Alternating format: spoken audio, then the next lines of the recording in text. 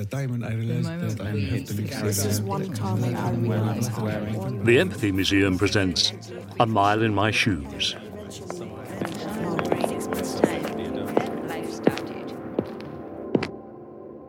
Now, the shoes I have here, a pair of men's shoes. They're deck shoes, in fact. They're size 8. They have leather uppers. There's white stitching around the foot area, the toe area, I should say. They have leather laces. They're quite well worn. They're sort of a dark blue, slightly turquoise colour. They're a very strong leather laces, a different colour from the shoe. They're a sort of brown lace, quite worn. The interior is leather.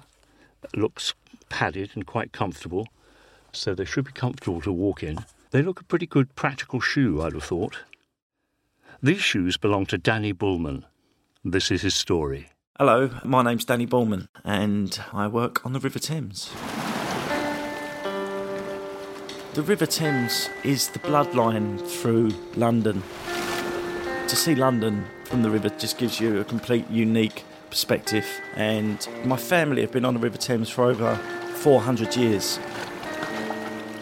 The Bulman family originally came from Russia many moons ago. They settled over in the East End. They was boat builders a couple of hundred years ago, and also drudgermen. When the ships would come up the Thames, they discharged coal. They would row up, get the coal, put it in the barge, and then sell that coal on. So that's what my family was a few hundred years ago. When you first go on board a vessel, the first thing that they asked me was, who's your father? And my dad's Billy Bulman, and a very well-respected man on the river, and he's a lovely bloke, and I love him to death. My mum never wanted me to go on the River Thames. She always wanted me to go into banking and earn lots of money. But unfortunately, I wasn't an outstanding pupil. Yeah, I used to like making the kids laugh. They always said if I applied myself more, I could have achieved so much more. But I got apprenticed when I was 16, and it was the wake-up call from hell. It was 5 o'clock. I think it was like a January morning, and my dad's dropped me off on this Greenwich pier, and I'm climbing around the side of this barbed wire fence because obviously the gates weren't open at that time in the morning. Everyone else was completely sane and in bed. And I got dropped off around the corner, and my dad's waving me goodbye as I'm walking down the pier onto the River Thames. And I remember there being ice on the ropes. And this bloke's come out of the wheelhouse, said, who are you? And I said, well, I'm Danny Bulman. He went, oh, you Billy's boy? And I said, yeah, I'm Billy's boy. He went, well, jump on board, son. He said, the kettle's on, go and make me a cup of tea. And that was it. We set off and went and collected a load of rubbish out of all the other boats. And that made me realise that maybe I should have listened to my mum and became a banker.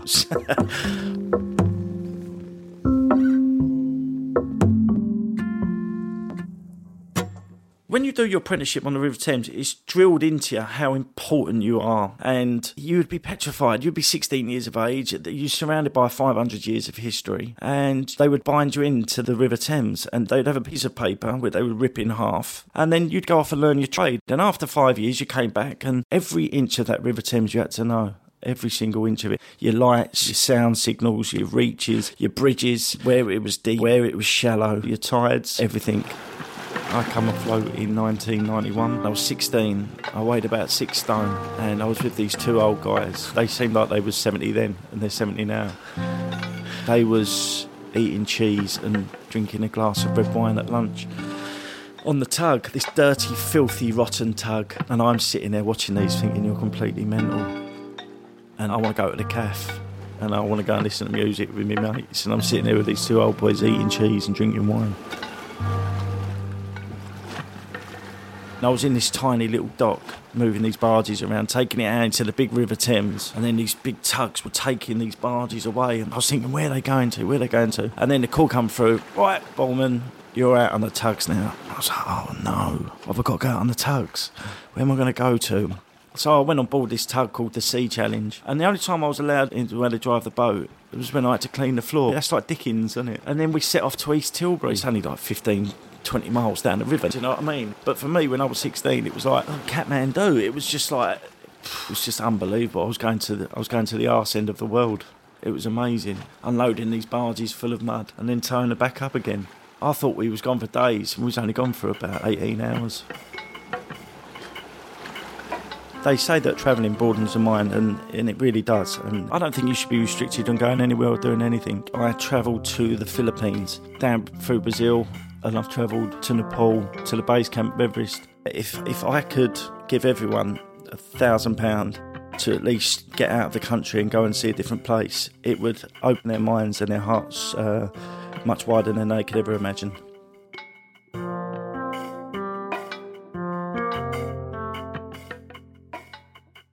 So the River Thames has gone from a working river to a place for pleasure. You've got the pleasure boats, the Thames Clippers and the Ribs. To paint a picture, back in the day, there was 25,000 dockers. There was 6,000 lightermen working on the River Thames. They said you could walk across the Thames on barges.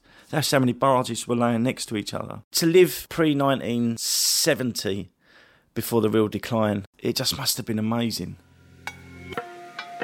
I suppose I was about 19 before I went to work on the pleasure boats, doing the guides. Over there, your left-hand side, you've got the Tower of London, opening 1078, you've got William the Conqueror. Telling absolute lies to these poor, unfortunate tourists that had come from different countries with pockets full of money.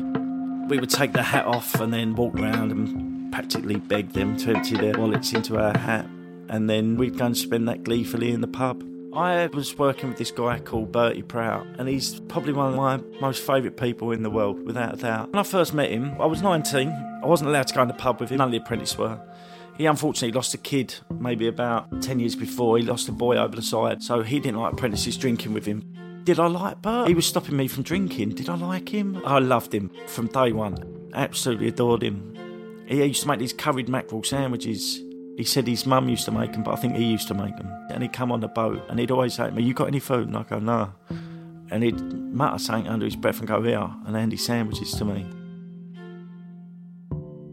We was on this boat called the Viceroy, and it was an old Dunkirk veteran boat, and I hated that boat. I couldn't stand it. I detested that boat. You'd have these little old ladies sliding around the deck on these little orange plastic chairs that they used to put in children's schools. And they'd be sliding around the decks, looking at me in despair. I'd be trying to do a commentary. They couldn't look out the window because it was too high up. And the window was all misted up because the boat would overheat. And Bert would have the wheel and he'd be standing there all proud and proper in his immaculate white shirt and his tie done up with its Windsor knot, and it'd be freezing cold. And I'd see all these other beautiful pleasure boats coming up, and I'd look along in the wheel boxes, and all the captains and the boys would all be laughing and slapping each other's back. And it just seemed like I've been put on this for a purpose. It must have been something I've really done bad in a previous life. And Bert would just look at me and go, "You all right there, boy?" And I'd go, yeah, fine. I'd never let him know. But, I hated every minute of being on that boat, but I loved every minute of being with Bert. He used to teach me these old songs. Mary was a servant girl, she lived down Drury Lane. She had a good old master and her mistress was the same. One day a sailor came rolling home from sea. He was the cause of all her troubles, all her misery. Be it in a pub, be it at work, be it at a wedding, even at a wake at a funeral. One thing that I like is communication. I like being with people. I like being with people, making me laugh. And those guys that I met on the River Thames at the early age are still my friends today. You've got two families on the River Thames. You've got your blood family and you've got the guys you grew up with that you trust with your life and that will be with you till the day you die, or the day they die, hopefully first. If it be a girl child, then bounce her on your knee, and if it be a boy child, send the bastard off to sea. The thing that I suppose really bothers me is looking at what the world's becoming through the eyes of getting old and being English. It's definitely changing too much, When you do your apprenticeship, it's drilled into you how special this job is. The skill of working on the River Thames is revered around the world. The speed of the tide, how busy the River Thames is to deal with all different kinds of vessels, cargoes, tides, weather conditions. That's why it used to take 5 years to do it. And in 2007, they got rid of the Thames Waterman Lighterman licence. And that, for me, was another part of England dying, another part of England that we'll never retrieve again. They've now opened up the whole licensing to the whole of Europe, and that means that anyone from around Europe can come and work on the River Thames, which is fine. That's more than fine. But it's got to be reciprocated in both ways. So it's a tough one for me, because where I want it to be open for everyone, I still want to retain the values of it and retain the heritage of it, and I never want that to go. I want everyone to enjoy what I have, but at the same time respect the values and keep the licences as they were and keep the traditions and the values. So being English is quite a tough thing, I think. If you speak to any old lighterman, they'll tell you they love going to work on a Monday morning. And I must say that when I first got apprenticed, I couldn't wait to get to work. I used to love every minute of going to work. I loved every single minute of it. And that's changed for me quite a bit. Yeah, I'd like to come off the river, I think. Because I want to earn some money. The reason that I want to come off the river is because life has so much more to offer.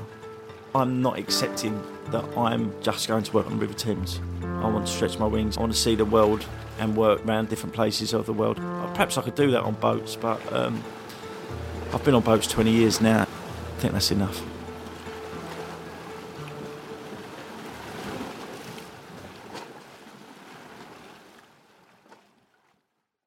Danny's story was produced by David Waters.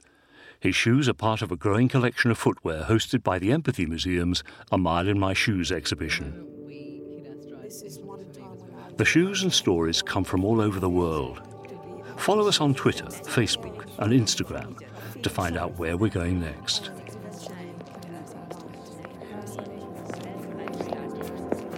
And we want to just